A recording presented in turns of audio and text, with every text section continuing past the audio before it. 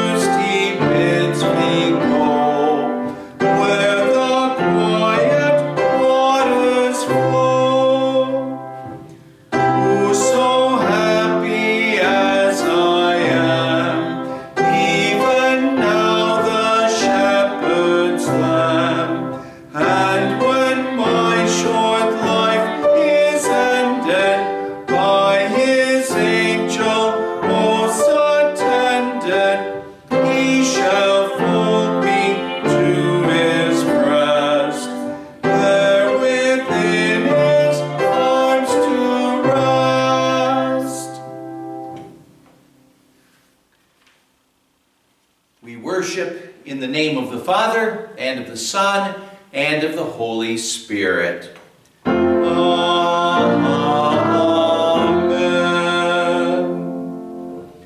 Beloved in the Lord, let us draw near with a true heart and confess our sins to God our Father, asking Him in the name of our Lord Jesus Christ to grant us forgiveness. Almighty God, merciful Father, I confess that I am by nature sinful. I have disobeyed you and justly deserve your punishment, both now and in eternity. But I am truly sorry for the evil I have thought, spoken, and done. And for the sake of my Savior, Jesus Christ, I pray, Lord, have mercy on me, a sinner. Lord, have mercy on us. Christ, have mercy on us. Lord, have mercy on us.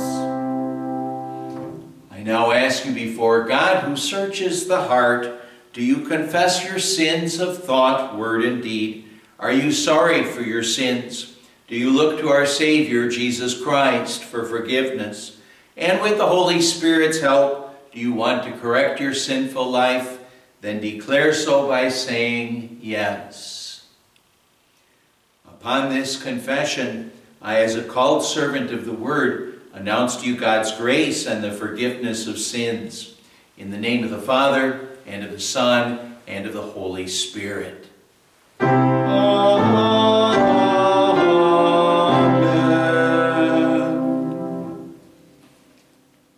Scripture lesson for this fourth Sunday of Easter is from Acts chapter 6 and 7, the account of Stephen, the first martyr in the early Christian church. In those days when the number of disciples was increasing and the Grecian Jews among them complained against the Hebraic Jews because their widows were being overlooked in the daily distribution of food. So the 12 gathered all the disciples together and said, "It would not be right for us to neglect the ministry of the Word of God in order to wait on tables. Brothers, choose 7 men from among you who are known to be full of the Spirit and wisdom. We will turn this responsibility over to them, and will give our attention to prayer and the ministry of the Word." This proposal pleased the whole group. They chose Stephen, a man full of faith and of the Holy Spirit, also Philip, Prochorus, Nicanor, Timon, Parmenas, and Nicholas from Antioch, a convert to Judaism. They presented these men to the apostles, who prayed and laid their hands on them. So the word of God spread. The number of disciples in Jerusalem increased rapidly, and a large number of priests became obedient to the faith. Now Stephen, a man full of God's grace and power, did great wonders and miraculous signs among the people. Opposition arose, however, from the members of the synagogue of the freedmen, as it was called, Jews of Cyrene and Alexandria, as well as the provinces of Cilicia and Asia. These men began to argue with Stephen. To this he replied, "Brothers and fathers, listen to me, you stiff-necked people with uncircumcised hearts and ears. You are just like your fathers. You always resist the Holy Spirit. Was there ever a prophet your fathers did not persecute? They even killed those who predicted the coming of the righteous one. And now you have betrayed and murdered him. You who have received the law that was put into effect through angels, but have not obeyed it." When they heard this, they were furious and gnashed their teeth at him. But Stephen, full of the Holy Spirit, looked up to heaven and saw the glory of God, and Jesus standing at the right hand of God. "Look," he said, "I see heaven open, and the Son of Man standing at the right hand of God." At this, they covered their ears, and yelling at the top of their voices, they all rushed at him, dragged him out of the city, and began to stone him. Meanwhile, the witnesses laid their clothes at the feet of a young man named Saul. While they were stoning him, Stephen prayed, "Lord Jesus, receive my spirit." Then he fell on his knees and cried out, "Lord, do not hold this sin against them." When he had said this, he fell asleep. Alleluia. Christ is risen. He is risen indeed. Alleluia. Our Lord Jesus said, "I am the good shepherd. I know my sheep, and my sheep know me." Alleluia. Alleluia.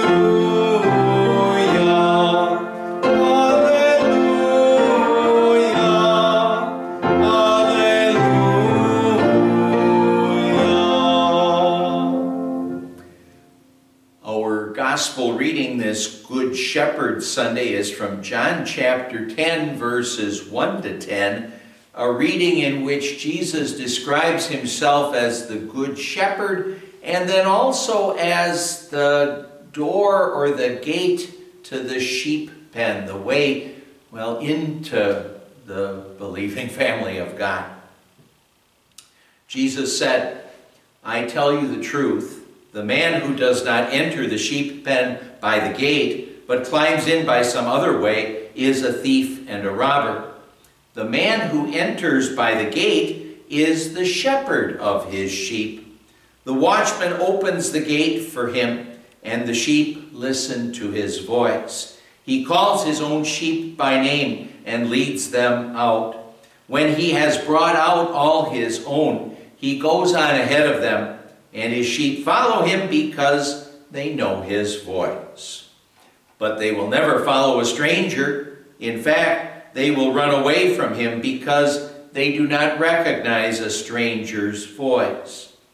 Jesus used this figure of speech, but they did not understand what he was telling them. Therefore, Jesus said again, "I tell you the truth. I am the gate for the sheep. All who ever came before me were thieves and robbers, but the sheep did not listen to them. I am the gate. Whoever enters through me will be saved. He will come in and go out and find pasture. The thief comes only to steal and kill and destroy. I have come that they may have life and have it to the full. Let's sing the next hymn today. That would be hymn number 436, Jesus, Shepherd of the Sheep.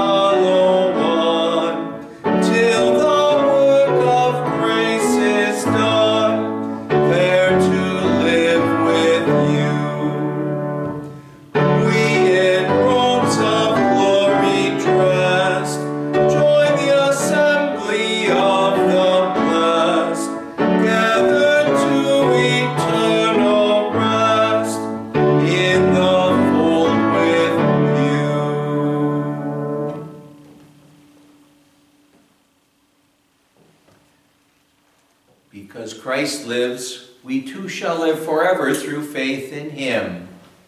Amen. The Word of God we want to consider this Good Shepherd Sunday is our epistle reading for today from 1 Peter chapter 2, verses 19 to 25. For it is commendable if a man bears up under the pain of unjust suffering, because he is conscious of God. But how is it to your credit if you receive a beating for doing wrong and endure it? But if you suffer for doing good and you endure it, this is commendable before God. To this you were called because Christ suffered for you, leaving you an example that you should follow in his steps. He committed no sin, and no deceit was found in his mouth. When they hurled their insults at him, he did not retaliate. When he suffered, he made no threats.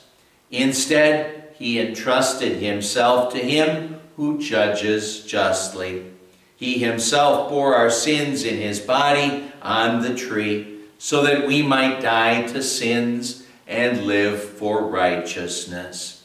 By his wounds you have been healed. For you were like sheep going astray, but now you have returned to the shepherd and overseer of your souls.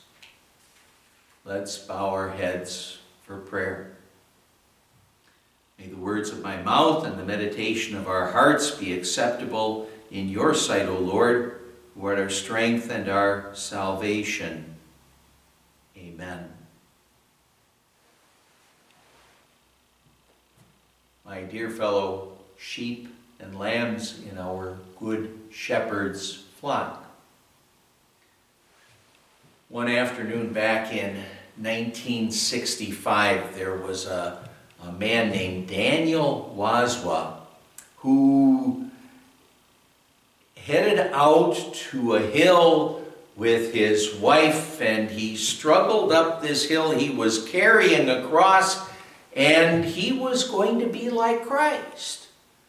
What he did is he told his wife that what she should do is she should nail him to that cross up there on that hill.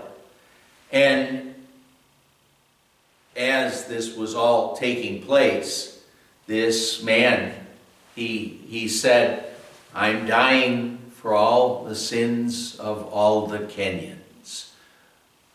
He, a Kenyan citizen himself, he believed that God had spoken to him and told him to do this. Well, after he was nailed to the cross, what happened is that his wife collapsed and she ended up dying, perhaps just because of the shock of everything that was going on. Well, the neighbors of Daniel Wazwa, they knew that this wasn't something that he did on a whim. This was something that he had been planning for a year. He believed God told him to do this. He believed that God told him to do this so that he could pay for the sins of all the Kenyans. Well, here he is on the cross and he is suffering. It is terrible. His neighbors who were there, they begged him to come down. And finally, after a time, what happened is that they did take him down because he was so weak he couldn't object anymore. But then, freed from the cross, he ended up dying because the nail wounds became infected. Daniel Wazwa, he misunderstood what Peter was talking about in our text because, well, in our text, Peter is encouraging us to be like Christ, to imitate Christ, our good shepherd. But he's not encouraging us to do as Daniel Wazwa did. God wouldn't tell any human being to die on the cross for the sins of other people because, well, a person can't die for the sins of others. We're sinful human beings. We can't pay for anyone else's sins. Well, Daniel Wazwa didn't know what Peter was really talking about, but Peter is saying, imitate Christ, our good shepherd. He's telling us to do that. But as he tells us to do that today, what we have to note is that Christ is an example we cannot follow. Yet, he is an example that we can follow, and the reason that he's an example that we can follow is because he is the power for a life that follows him.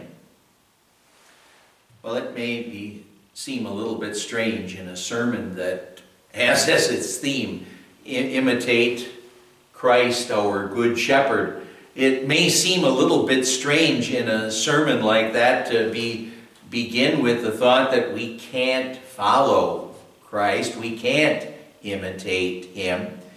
And, well, Christ does things that we can't do. That's the fact of the matter. Daniel Wazwa, he wanted to be crucified like Christ, and, well, he could be crucified like Christ, but he couldn't do what Christ did. What Christ did is Christ carried the sins of the world there on the cross. He suffered hell. He was forsaken by God. He endured all of that in order to pay for our sins. Well, when Daniel Wazwa went to the cross like that, it showed that he was at best confused, if not maybe a little bit crazy here. When Christ was crucified, he had a definite purpose in mind, paying for our sins, winning for us salvation. Now, Daniel Wazwa, he couldn't do what Jesus did. Now, it's true that what we can do is we could be forsaken by God. We could endure the wrath of God if we were unbelievers, but the fact of the matter is that even if we did that, we couldn't pay for any sins because we're sinners.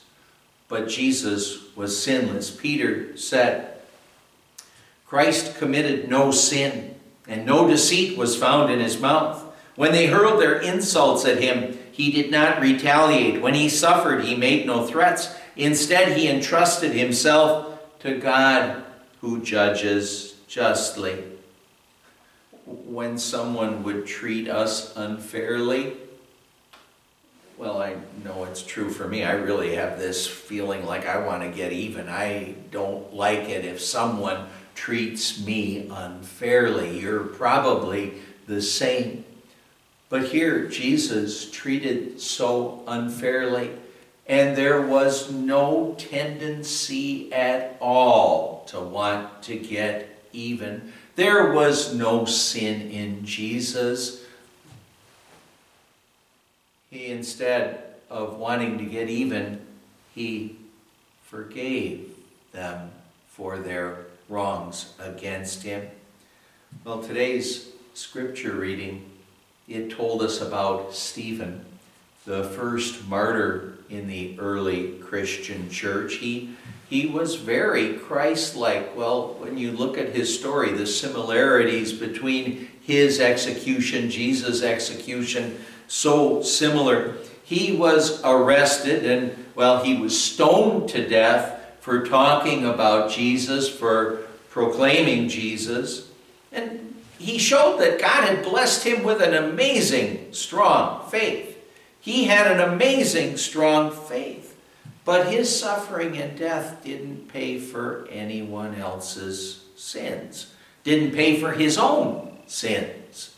Well, Peter said, "For it is commendable if a man bears up under the pain of unjust suffering because he is conscious of God. But how is it to your credit if you receive a beating for doing wrong and endure it? But if you suffer for doing good and you endure it, this is commendable before God." God was pleased with Stephen, with the fact that Stephen was willing to endure so much for the sake of the gospel.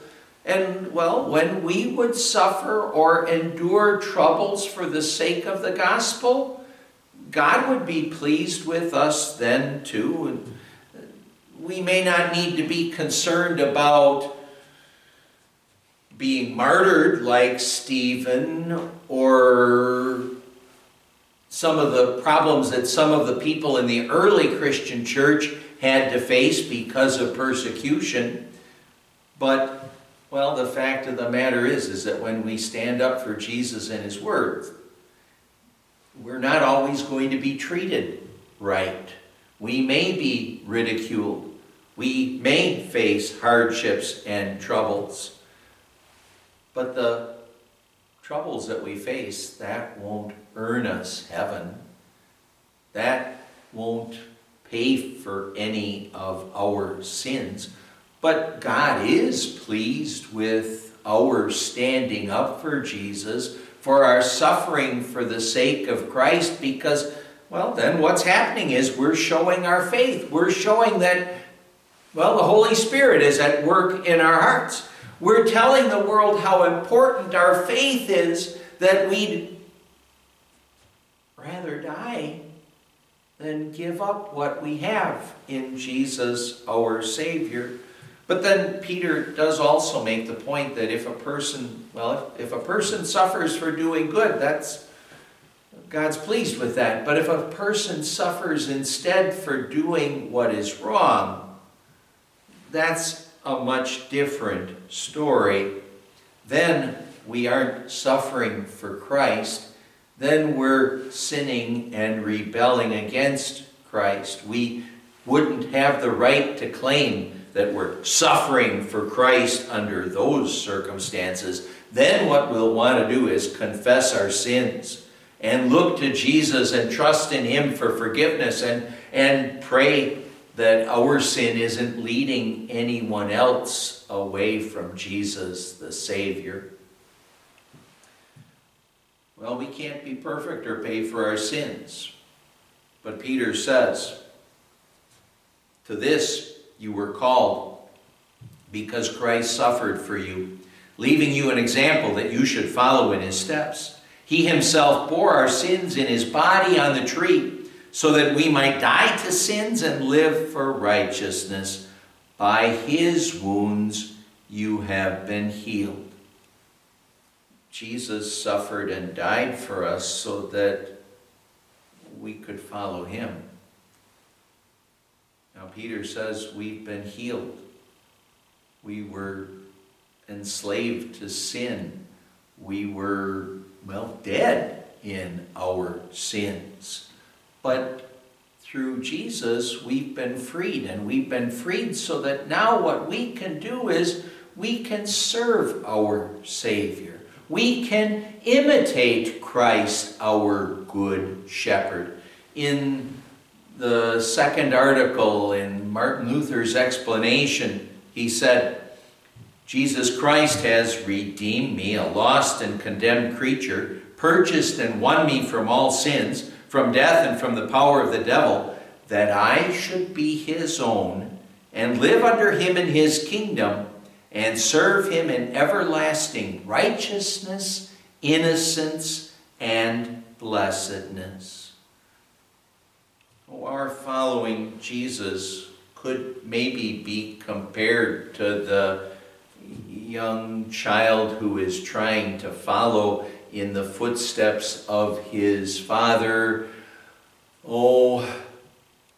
Maybe through several inches of snow. We don't want to think about that now, but maybe we want to think more trying to follow in his footsteps through the sand on a beach. When that child is trying to follow his father, it might be very difficult for him to stay in his father's footsteps. He might have to jump and he might miss those footsteps a bit. But he's still following his father, right? And if he gets tired from trying to follow his father, what'll happen? Well, the father will pick him up and carry him, right? And so as we strive to follow Jesus, because we're sinful human beings, as we strive to follow Jesus, as we strive to imitate Christ, our good shepherd, we're not going to measure up. We're going to sin, but yet at the same time, isn't it wonderful to know that when we fall short, we have this Savior who forgives us. And we have this Savior who also is pleased with our attempts to serve him. Not that he thinks we're earning points with him or anything like that, but he likes to see us living our faith, living in faith in our Savior. And just as the father, when the child is tired and worn out, will carry the son, so also our Savior, when we're tired, when we're worn out, he'll give us all the help and the strength that we need, giving us, carrying us when that's something that we would need. And again, remember, he's going to be pleased with us when we're living in faith, even if all our righteous acts are still like filthy rags.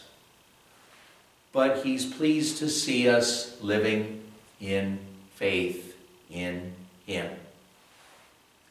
He'll pick us up and get us through life's trials and troubles.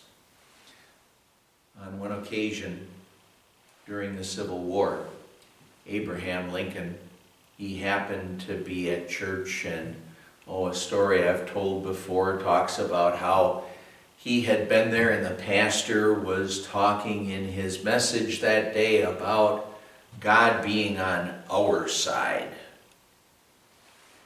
And after Abraham Lincoln heard the sermon, he, maybe a little critical, he made the point in saying to his companion, "As for me, I have learned to ask but one thing of the Lord, not that he may be on our side, but that I may be on his side. And Lincoln's point, something so important for us to remember. We don't want God to conform to us. We want God to help us to conform to be like him. May God help us to be more like Christ, our good shepherd. Not meaning that we try to get crucified like him, but that we imitate Christ, our good shepherd. That we look to him and his word for the guidance and the help that we need to live our lives as believing children of God. Peter said, "For you were like sheep going astray, but now you have returned to the shepherd and overseer of your souls." Before we were called to faith, there was no inclination in us at all to want to follow the Savior. We were spiritually blind. There was nothing that we could do. We were totally unworthy, and in that unworthy, that spiritually blind state, that's when Jesus came and did all of his work for us. In our worthiness, what he did is he took a hold of us, hopelessly lost sheep, and brought us into his sheep pen, into his believing family, made us his sheep and lambs, and put us into a place where we would be safe and secure. A place where we're safe and secure, a place where we can get the spiritual nourishment that we need for our souls, so that we can grow in our faith, so that we can work at imitating Christ, our good shepherd. Isn't it great, though, that what Jesus said here is, no one can snatch us out of his hand. We don't ever want to reject him, of course, but Jesus, he wants to keep us. He wants to keep us safe and secure. And he's going to give us the power and the strength that we need to fight against Satan and sin and any temptation that would try to lead us away from our Savior.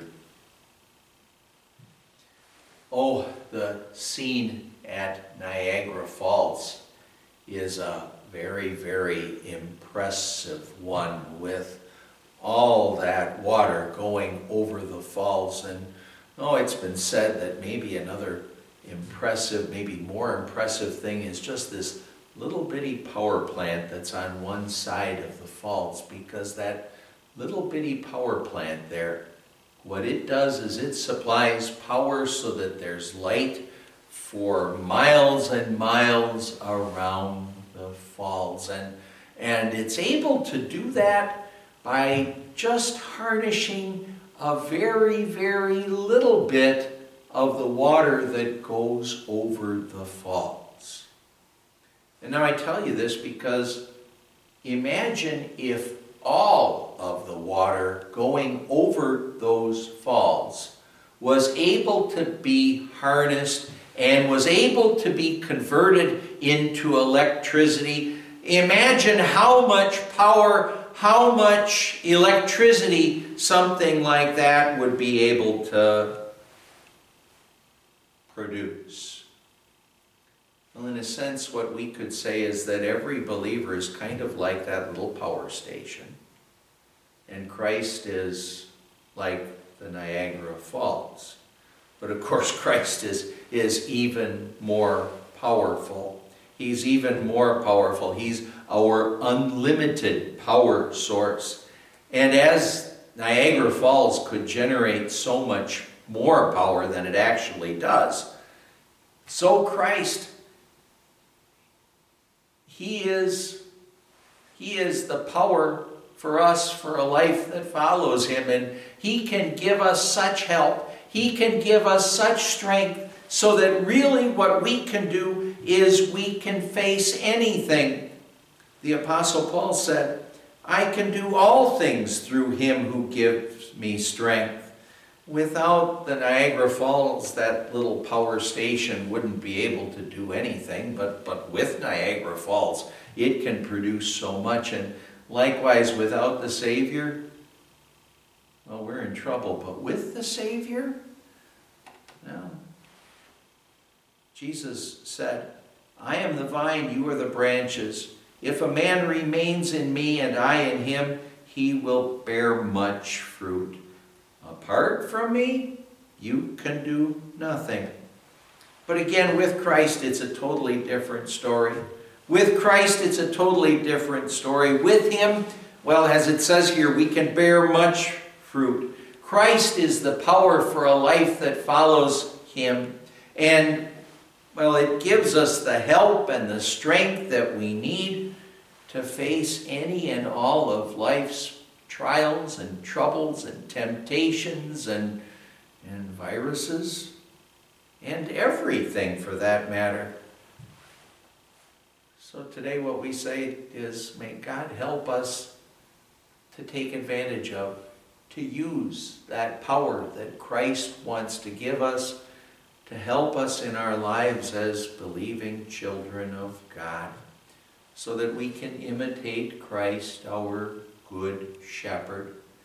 And now imagine what all we could do with Christ's power to fight against sin, to face life's trials and troubles and temptations and viruses, and to serve our Savior. To do that, imagine what we can do when we're filled up with Christ's power. Imagine what we can do. And remember, as you're hearing God's word right now, and, well, whenever you hear God's word, whenever you're in God's word, what Jesus is doing is he's filling you up with his power and strength. Amen. And the peace of God, which surpasses all understanding, shall keep our hearts and minds in Christ Jesus. Amen. Let's confess our faith with the second article and its meaning. I believe in Jesus Christ, his only Son, our Lord, who was conceived by the Holy Spirit, born of the Virgin Mary, suffered under Pontius Pilate, was crucified, died, and was buried. He descended into hell. The third day he rose again from the dead. He ascended into heaven and is seated at the right hand of God the Father Almighty. From there he will come to judge the living and the dead. What does this mean? I believe that Jesus Christ, true God, begotten of the Father from eternity, and also true man, born of the Virgin Mary, is my Lord. He has redeemed me, a lost and condemned creature, purchased and won me from all sins, from death and from the power of the devil, not with gold or silver, but with his holy, precious blood, and with his innocent suffering and death. All this he did that I should be his own, and live under him in his kingdom, and serve him in everlasting righteousness, innocence, and blessedness, just as he has risen from death and lives and rules eternally. This is most certainly true. Let's pray. O Lord Jesus Christ, you are the good shepherd who laid down his life for the sheep. Lead us now to the still waters of your life-giving word, that we may abide in your Father's house forevermore. We pray to you, O Christ, for you live and reign with the Father and the Holy Spirit, one God, now and forever. Amen. And we pray the Lord's Prayer. Our Father, who art in heaven, hallowed be thy name. Thy kingdom come, thy will be done on earth as it is in heaven. Give us this day our daily bread, and forgive us our trespasses as we forgive those who trespass against us. And lead us not into temptation, but deliver us from evil. For thine is the kingdom, and the power, and the glory, forever and ever. Amen. And the Lord bless you and keep you. The Lord make his face shine on you and be gracious to you. The Lord look on you with favor and give you his peace. Amen. And as is our custom, we'll join in singing our prayer for our country. God bless America, land that I love. Stand beside her and guide her through the night with a light from above. From the mountains to the prairies, to the oceans white with foam. God bless America, my home, sweet home. God bless America, my home, sweet home.